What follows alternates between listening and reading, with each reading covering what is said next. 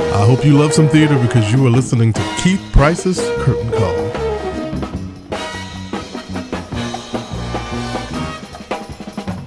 So we have a very special episode today of Keith Price's Curtain Call. As you can tell, I am not Keith Price. That joyous laughter across the table from me is Keith Price. My name is Chad Dougatz. I'm a producer on this show. Yes, he is. And I've known you, Keith, for I knew you. I met you 3 months before my son was born, or right around then. So almost 7 years. Almost 7 years. Yeah. I was Rosie O'Donnell's producer, and you were over doing your thing at Sirius XM. Yeah. And look at us now. And I am so excited to get to work with you on this show. I'm behind the scenes often, pressing the dials. But Keith, this is your baby. Yeah. This show is your baby. I kind of equate you when I see you interviewing all these celebrities coming in here, and Geneva Carr, who you brought in here, and some amazing talent. The King from The King and I, who was just one of the nicest. Jose Lana. That's okay. See that? Hear that voice, people? This is exactly why I wanted to team up with Keith on this project. At least say, hey, let me help you in any way possible, because your love of Broadway is so deep, and it's not just love. And yes, you are the ultimate fanboy of Broadway, but I also think you are one of the most read people out there on Broadway. Like, you know who's coming where, shows, theaters, the backstage drama, which we don't talk about that much, but we do off mic. So that leads me to our first question. In today's show, you're the star of this show. This is crazy for me. I know. Okay. So I'm glad you agreed to do this. This is fun. So here is the question I want to ask you, Keith. Yes. How does a little African-American boy from Texas become one of the great Patreons in that supporter of, love of, advocate of Broadway? How does that happen? How did that happen? Oh my God, man. Well, it started when I was living in Texas, actually. And it's different because I guess we all naturally kind of, have an affinity for certain things when we're younger. And I had an affinity for theater, I think, or just performance in general, because I was one of those children that grew up in the church. And see, it's kind of interesting because people don't think of the church ultimately as a show, but I immediately locked into the idea of what the church and the performance and stuff like that is. It's like, it's all part of the the world's a stage of entertainment. Yes. And so I figured that part out very, very early. And then I started meeting different types of adults who had different kinds of passions about theater and music and stuff. One of which was my very first music teacher, Miss. She was also my neighbor. That's the other thing too. Was my music teacher, Miss Howard, Jolynn Howard. And shout out, Miss Howard. Shout out to Miss Howard, still around, nice, still teaching. Bless her heart. And she was the person who introduced me, and I will never forget it, to one song from the show Pippin. Okay. It was Corner of the Sky. And we were like in, the choir, the third and fourth graders. And what we would do is we would sing these songs and she would bring these things. And so she brought in Corner of the Sky. And I remember like clicking into that. And then she did this really great thing by telling us a lot about the story of Pippin and some of the people that were involved with Pippin, one of which was Irene Ryan, who played the grandmother, Bertha. And she was, of course, Granny on the Beverly Hills Billies, which we used to watch in syndication at that age. And so I was like, oh my God. So like, she's not just Granny. Yeah. She does this other stuff. And so then my next door neighbor, Miss Betty Wiley, who again, she's no longer with us. But she loved movie musicals. Yeah. And we would go to her house. Which would make sense if you're living in Texas. You're not going to get to see live shows. You don't get to see things very often. And so she was the conduit ultimately in the end to discovering more about theater, because she saw every movie musical when she was growing up at the movie theater. And, and of course, you and I are both from the generation of the late shows. Absolutely. And all that stuff. Sunday afternoon movies and all that stuff. And so we would watch, like she would plan events to watch these movies. Sure. So like, that's when I learned about, oh my God, I'm nervous thinking about it.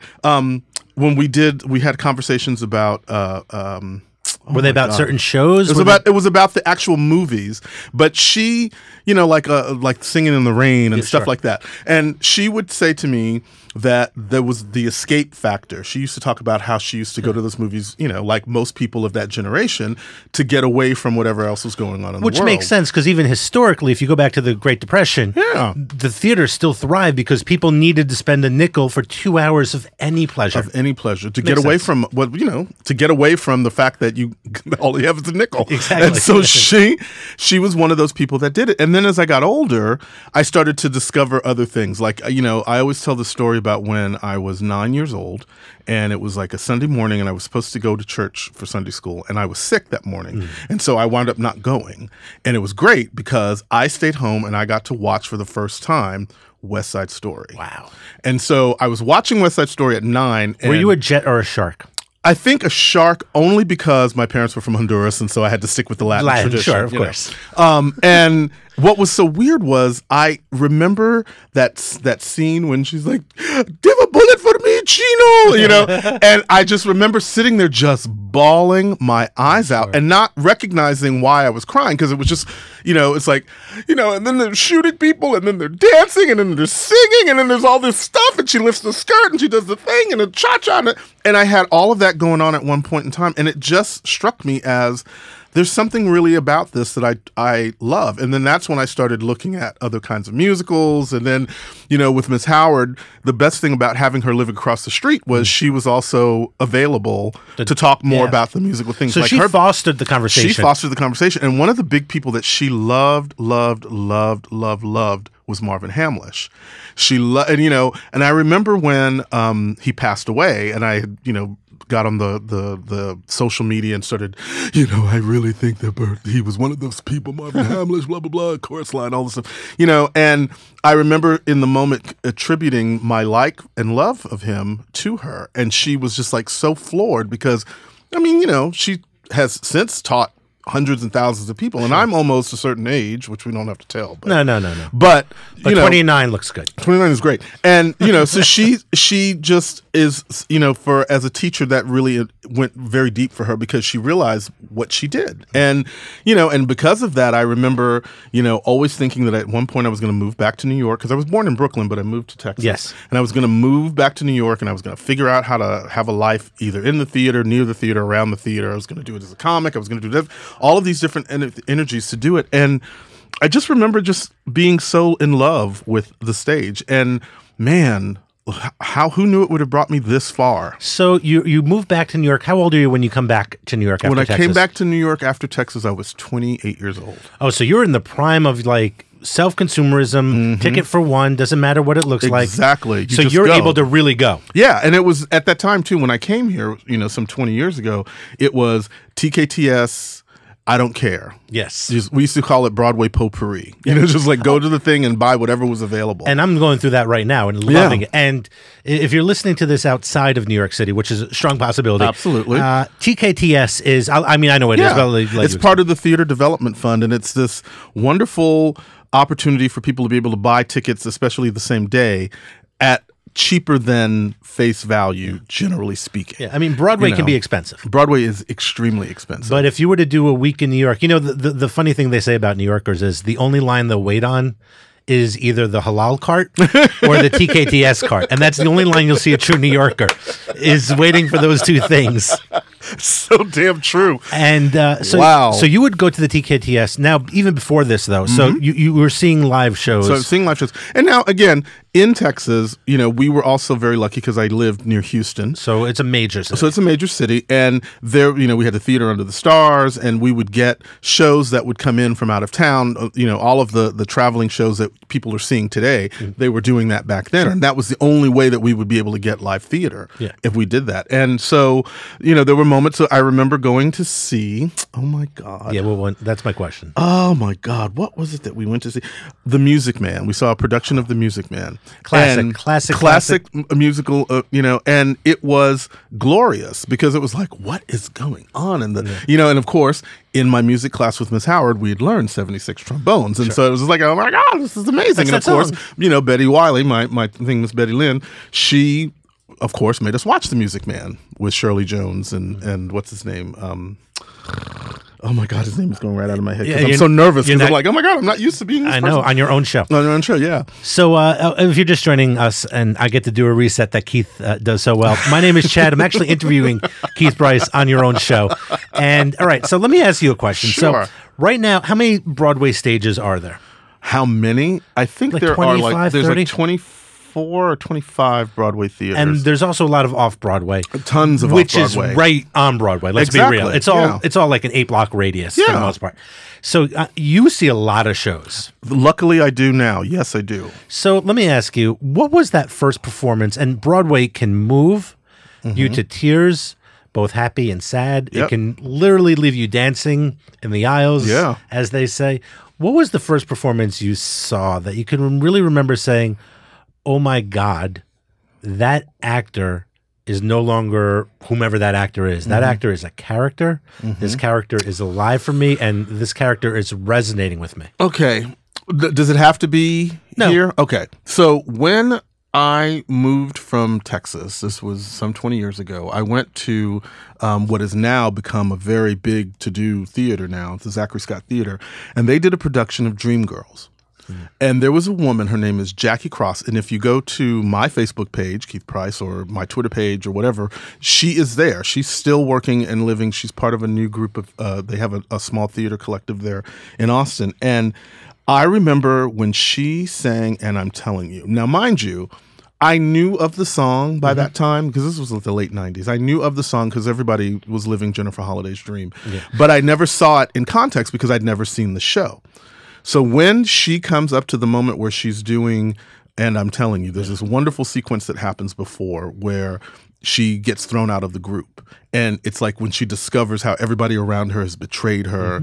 And, you know, and she's overweight and I was overweight. And I felt like I'd been betrayed by several people before that moment. And it was just like, it was a collision of emotion. And then when she hit that song and started singing, I swear to you, there were only 2 people in that room at that theater that was not crying when the lights came up. Everybody else, including me, was just bawling. And to this day, when I have a moment to say something to her online, I always tell her that she was one of my favorite performances ever. And I'm telling you, and then after that, it was just like, well, damn. Yeah. If this is what she's giving to me and the first act is over, what the hell's going to happen in the second act? And then that's when you kind of go through the rest of the story. But I will never forget, I was in tears. And and it was like, at that point, it was like, man, is this what can happen when you go to a live theatrical presentation? And I was already in my 20s when that happened. It's like, never did I think I would ever walk away feeling that way. And that has stayed with me to this day. And now, of course, when I liken to a role or in a moment where I've seen a performer truly do that for me, if you guys get a chance to come to New York City, you must try to get tickets to see The Color Purple while Cynthia Erivo is still in the show. Cynthia Erivo is this wonderful wonderful woman, actress from the UK who was part of the original cast in the UK when they did this new revival. And she came over, and let me tell you something. I have never seen anybody at the 11 o'clock number get a standing ovation. Like literally, everybody in the room stood up when she hits that note and I'm here.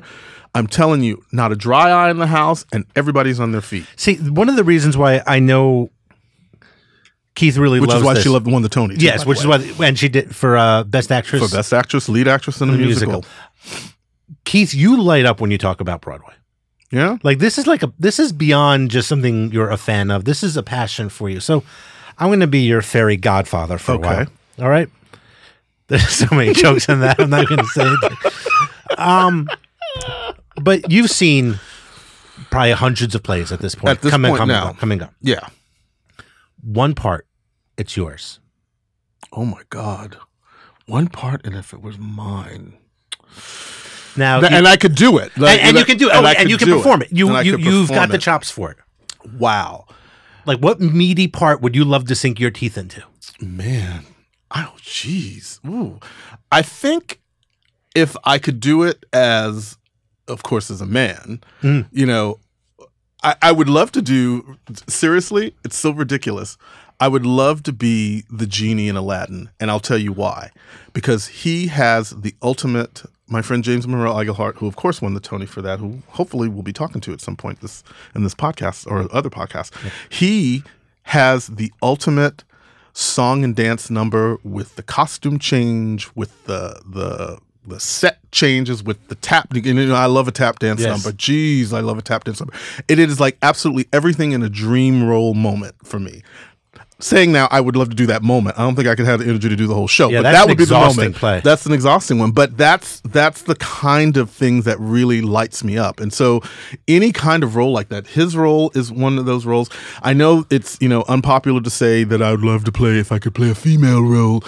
I was a devotee of Chicago, and I loved Velma Kelly's role, and I would love to do Roxy Hart. I think in the end, for me, the ultimate role would be Amos Hart, because he's the lovable but sad, but has great funny moments and has a great number. Yeah. Mr. Cellophane, right? Mr. Cellophane. That's it. Not bad for this Not straight bad. white guy from You got it. Teaneck, Yeah. New Jersey. So I think that living in a Candor and Ebb moment. I think if I really had the chops to do it, I would love to play the MC for Cabaret. That would be the role. That's a great role. All right, so let me ask you, what makes a successful musical versus The Lion King versus Phantom of the Opera? These plays that are never going to be, and you can't buy tickets for it. Well, at least The Lion King. Yeah. There's so many amazing musicals out there, but then you have Book of Mormon, Hamilton right now, which has to be discussed, Lion King. The three of those you can almost put on a different little pedestal. Absolutely. What separates those plays? You know what? I think if I had the answer for that, I would probably be one of the richest people in the world. But there's no formula. Is it the book? Is it the music? Is it the staging? You know what? It's the book, it's the music, it's the staging, it's the timing. Yeah. It is the environment upon which it's all falling into. Like, one of the reasons why Chicago, I think, is so successful, and this is just and it's still playing. It's still playing. It's moved theaters a bunch of times, and it's still here. It's the longest running American musical now. And one of the reasons why I think that show hit it so well when it did is like it landed right smack dab in the middle of the whole O.J. Simpson thing. Yeah. And so it had this real life anchor piece next to this dramatic, thematic musical experience that kind of mirrored what was going on. And so all of a sudden there was a connection that people were able to make. I think like with Hamilton, for example, Hamilton, is one of those things where it is magic in a bottle. It's lightning in a bottle.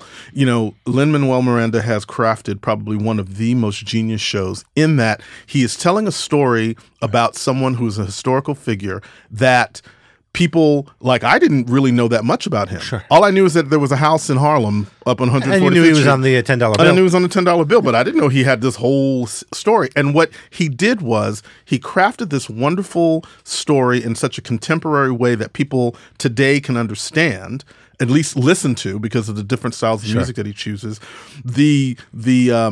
The production itself, with everyone in that mix playing all kinds of people that, and showing that in this country that seems to want to divide itself, that part of the reason why it's so successful is because of all of those different people connecting. Because we have so many people who are trying to pull us apart, and I think the anti-answer to that is a play like Hamilton. It's like Hamilton. Which it shows, actually, no, this is a diverse country that can embrace itself, and look at this cast.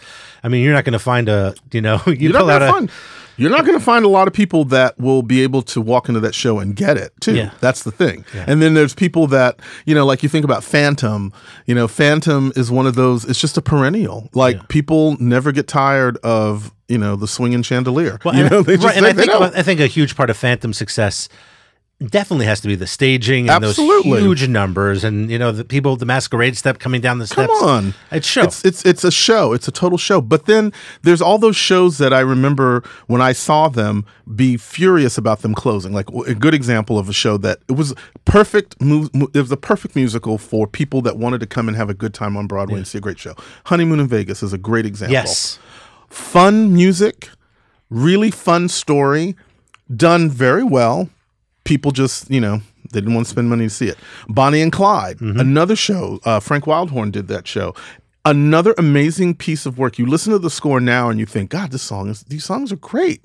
The show was really put together well, but it just didn't click. I mean, I guess Christmas time people don't want to open up with a bloody people shot up in a car. Yeah. But, it was such a well-done show that I just don't understand why it just didn't connect. And then you have other shows that wind up sticking around for many, many years. Like, Mamma Mia was one of those shows that I never could understand why people loved so much. Yeah. But I also get that there's comfort in the music. Huge comfort. We were just talking about Motown coming back to Broadway. Yeah, before we started recording, Motown's coming back after what seems like only a year away. It seems like it's only a year away, but in that time, it's opened a production out on the West End. It has had a touring company that's been doing very, very well. And I think what's happening is this is like the tour is now zooming through New York, just kind of like when Hair did that a couple of years ago. And so, but that offers a sense of comfort for people because, again, theater is expensive. It is. And people... it's your entertainment dollar, and you don't want to spend entertainment dollars on stuff that you ain't being entertained at. Right. Well, I mean, I know, comparatively speaking, if I'm going to a movie, I'm reading 10 reviews before I just plop down my $12 for a film. Where are you going for $12? I live on the island. Oh, okay. I was going to say, because it's like 15 and 20. Oh, believe me, I know. That way I think I moved to Long Island.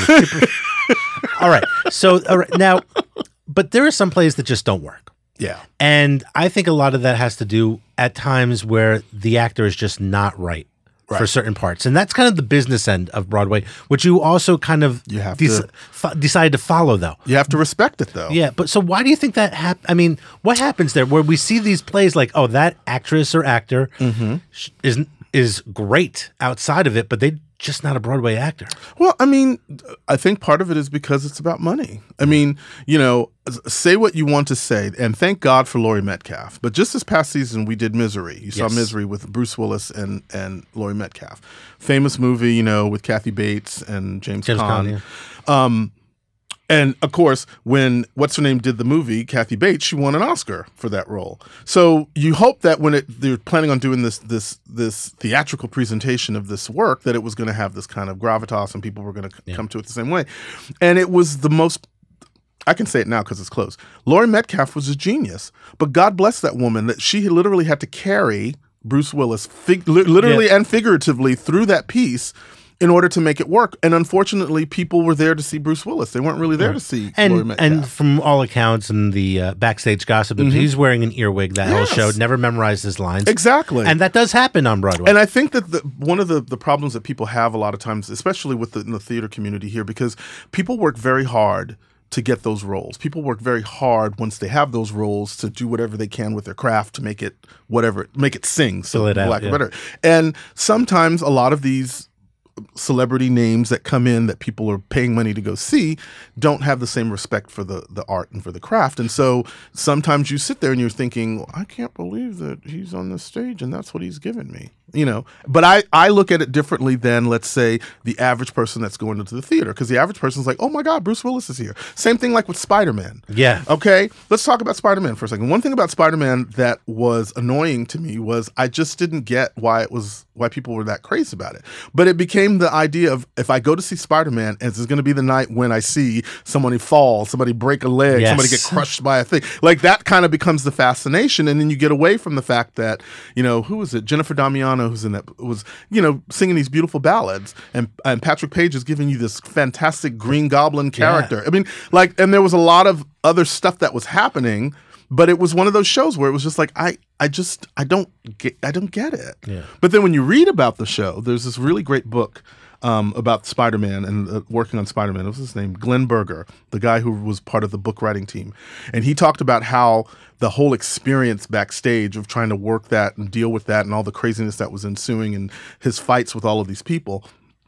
One of the things that he had said was that originally the idea was that whole show was basically going to be like a Cirque du Soleil experience, and they were going to do it like in a tent and, have all of that kind of, outside stuff to make it be what it should have been. And so when you hear it's supposed to be this musical theater piece, and then you go see it and it's like, but there's just too much going on. Yeah. Unlike the show Paramore, which is currently now on Broadway, which, again, as a musical, the book needs work, but it's not designed to be that kind of musical. It's Cirque du Soleil presents what they're presenting, and oh, by the way, we have these fabulous singers in it. Right. And that's different to me because they're not trying, the story is a little weak. Sure. But it's not about that. The story is a tool or a mechanism to go from set to set. And watching people jump, flip, and carry and carry on. And I think that that's one of those things where, that could work on Broadway because we already know what it's supposed to be. And so people, oh my God, they hear Cirque du Soleil. Well, Cirque du Soleil is like all over Vegas. Cirque du Soleil travels all over. It almost makes sense that they have a Broadway. It makes complete dollars and cents that they have a show. And they have one of the biggest houses. Actually, they're in the same house as Spider-Man was in. Precisely. And so they have managed to make that work. And I saw people very excited about being there for that show because they knew it as a Cirque du Soleil show versus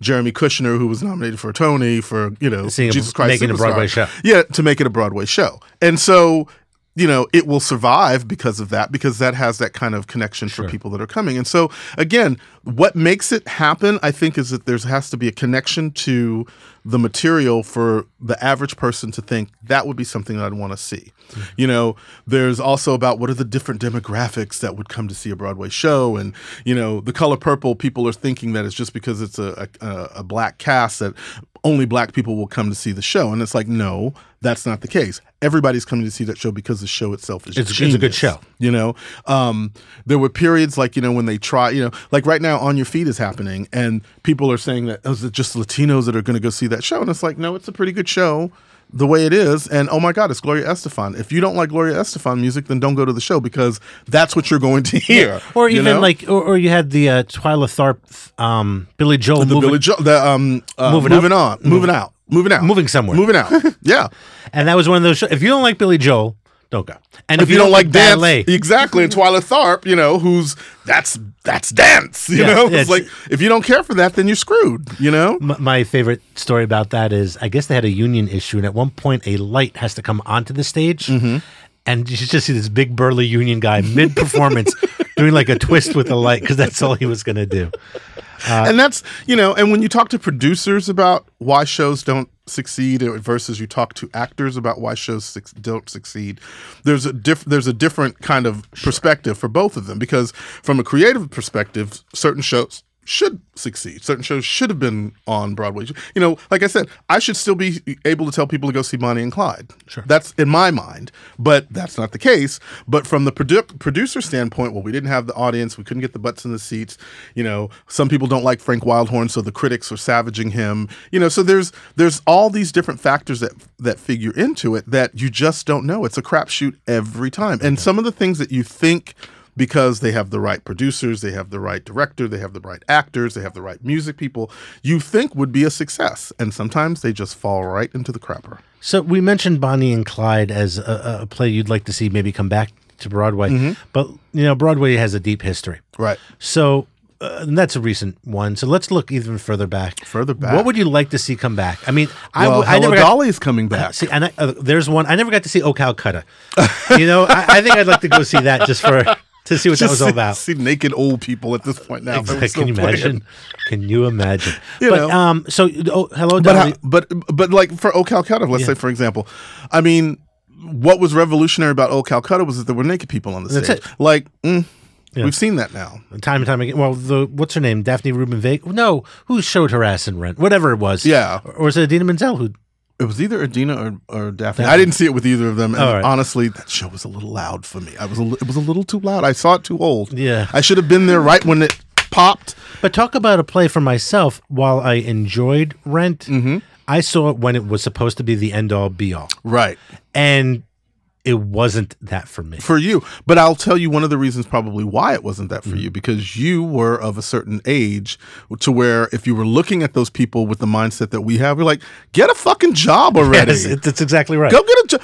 You know what? Yeah, rent is high. Mother scratches. Get a job. And the squatting concept just didn't resonate. It didn't resonate with you. But there was something about the pain and the tragedy that all those characters were going through that people responded to. Like I went to Broadway Con Con just recently this year when they had it, and they did this whole panel with the people from Rent. And what happened in that panel discussion is that you just saw the fandemonium that people had because but it was people of a certain age that it so clicked into, and that demographic, of course, now is a lot older, but that demographic just like zeroed in on that and would not let it go. And same thing like with the chorus line back in the 70s. People zeroed in, and that was speaking at a time when, this is about struggling actors. Well, struggling actors understand that, but then people who are struggling also get that. But you mentioned, some of those plays that, like, you look at a chorus line. Mm-hmm. Let's look at the producers. Oh, another one. But how does that close?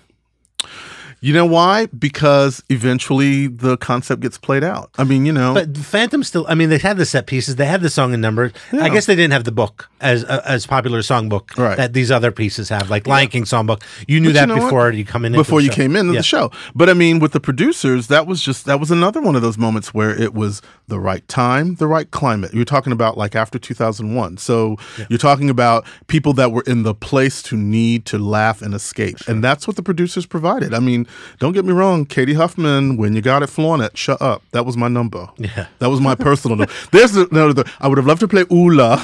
It was producer. A great, and then Uma Thurman played it in the movie. Was terrible. Yeah, and I think they knew. They knew. But Uma Thurman, again, you say Uma Thurman, and you're like, oh my God, that's right, from Kill Bill and all these other movies. That's why they put her in that slot. They didn't, whatever problems that they may or may not have had with Katie Huffman before or after, which I don't really have any privy information, but the fact that she could have done that role and done it very well is ridiculous. But that was about money. So we are currently, as we're recording this today, only a month past the Tonys. Yes. And we have a lot of shows that are now in the process of literal final curtain calls. Right. And we have a lot of shows that we know. And we already know how the apropos. lineup. Yes. And we already know the lineup of shows coming in. That are coming in. For the I guess this will be the 2016 season. Right. That 2016, 2017. Yeah. Show, is it a little too early to start making predictions? Now, we don't have to go performances. Well, it's early to make predictions because we don't really know what and how things are going to be presented and how they're going to roll out. Like, there's talk about Charlie and the Chocolate Factory coming. Mm-hmm. There is they're doing a reboot of not A New Brain, but Falsettos, which was a very popular show in the 90s that now is coming back. There are some really good, interesting performances that are going to be happening, but the question is, how is it going to ultimately resonate with the person in that dollar bill in their hand? Right. That's the key. The only thing that the producers can do, as far as I'm concerned, is to just trust that whatever they're putting out there is going to be good.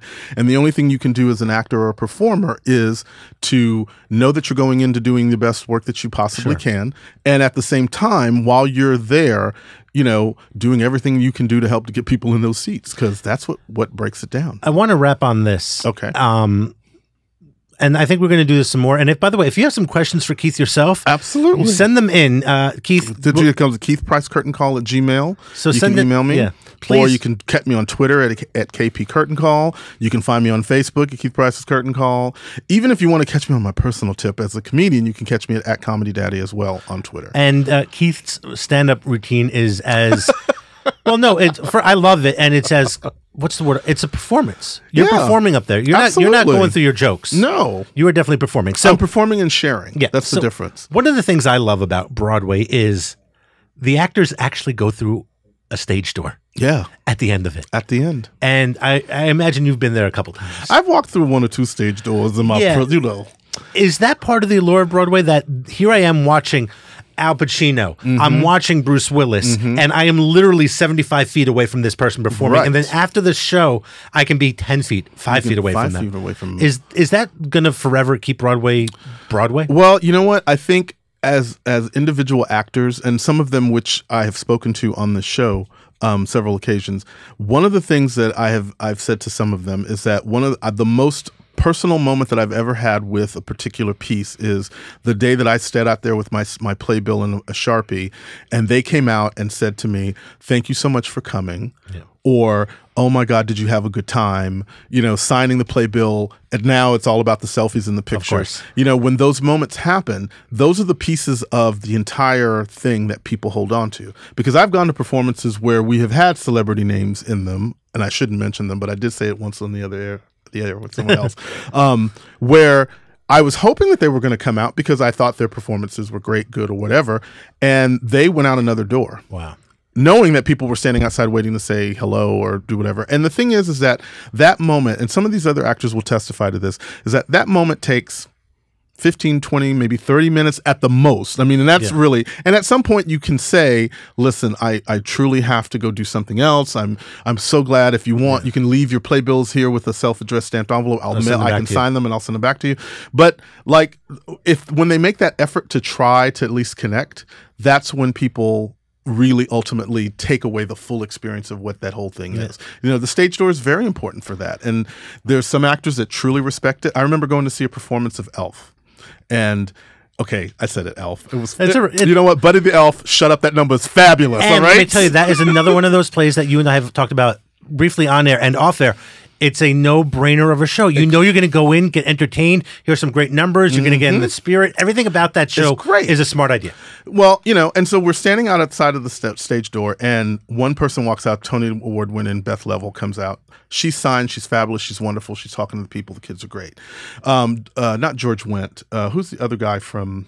John Ratzenberger? Newman. The guy that plays Newman. Oh, yeah, Wayne Knight. Wayne Knight was playing the Santa Claus character, and he came out and signed and did everything, and people were very excited. The guy who played Buddy the Elf, I didn't really know him as an actor. He lived, and you know, and there's kids standing outside too, because that's also very important too, because that's also how it stays alive. And that's you the make future. The connection. That's the future. These are future customers, and this guy played Elf, came out, walked right past everybody, didn't speak, didn't wave, didn't do anything, came all the way out and walked and went right past them. And it wasn't until the guy at the door said, you know, that's the guy who played the elf. And then all you saw with these kids' faces just all fall because they all wanted to say hi. Now, to me, it would have taken him 10 minutes. If he had a cough or something, he could say, I'm really, really sick. I don't feel well. Or I just sang for 3 hours on stage. Well, you know, but that's part of the game too. You have to be complicit in that part of the experience, because if you're not, then you're cheating your future paying customers. Because let me tell you something, those kids remember. And it's not a one-time performance. No. And I think we'll wrap on this. I think the best Broadway actors, the Frank Langellas, the names you constantly hear going up there year after year, and they got nominated? Well, wait for that victory. Matthew Broderick, Nathan Lane, those marquee names, they get the game. They get the game. Well, they better get the game. But then there's other actors like James Monroe Iglehart, who I'm so excited to meet. So we got to wrap this up. We got to wrap this up. And Geneva Carr and Leslie Margarita, who was in Matilda, who did like, these are all names that you may not know now per se, if that's how you're living your life, but those are the names of the people that really get it. And they understand that connection is just as important as them getting upstairs and making sure that they know those steps and those songs. And that connection also is why they agree to do your show. Because they get, you're here to love up on them. And they also get, hey, we get to connect with our fans, because they may not be a marquee name, the bold name. They're not selling the ticket, but their performance is selling the ticket. That's it, baby. And that's why they agree to come here. And every one of the guests you've brought into the studio since we started doing this show have been nicer than the next. And I think that's a testament to the Broadway actor. Yeah. They should be grateful to be working, and I'm thrilled. One day maybe I'll be working with them too. Who knows? And still doing this. All right. Do I get to wrap up, or do you wrap up? You wrap it up. All right. There you go. My name's Chad. That is Mr. Keith Price. The show is Keith Price's Curtain Call. Please tell your friends about the show. Yes. And please rate and review us. We're in the iTunes store. SoundCloud. Everywhere. Everything you can find it and you can get it. And it's great. And your email again? Keith Price Curtain Call @gmail.com. All right. Now, we're going to stop tape now, but a little behind the scenes, the genie from Aladdin this year. So get ready for that episode. It's coming up soon.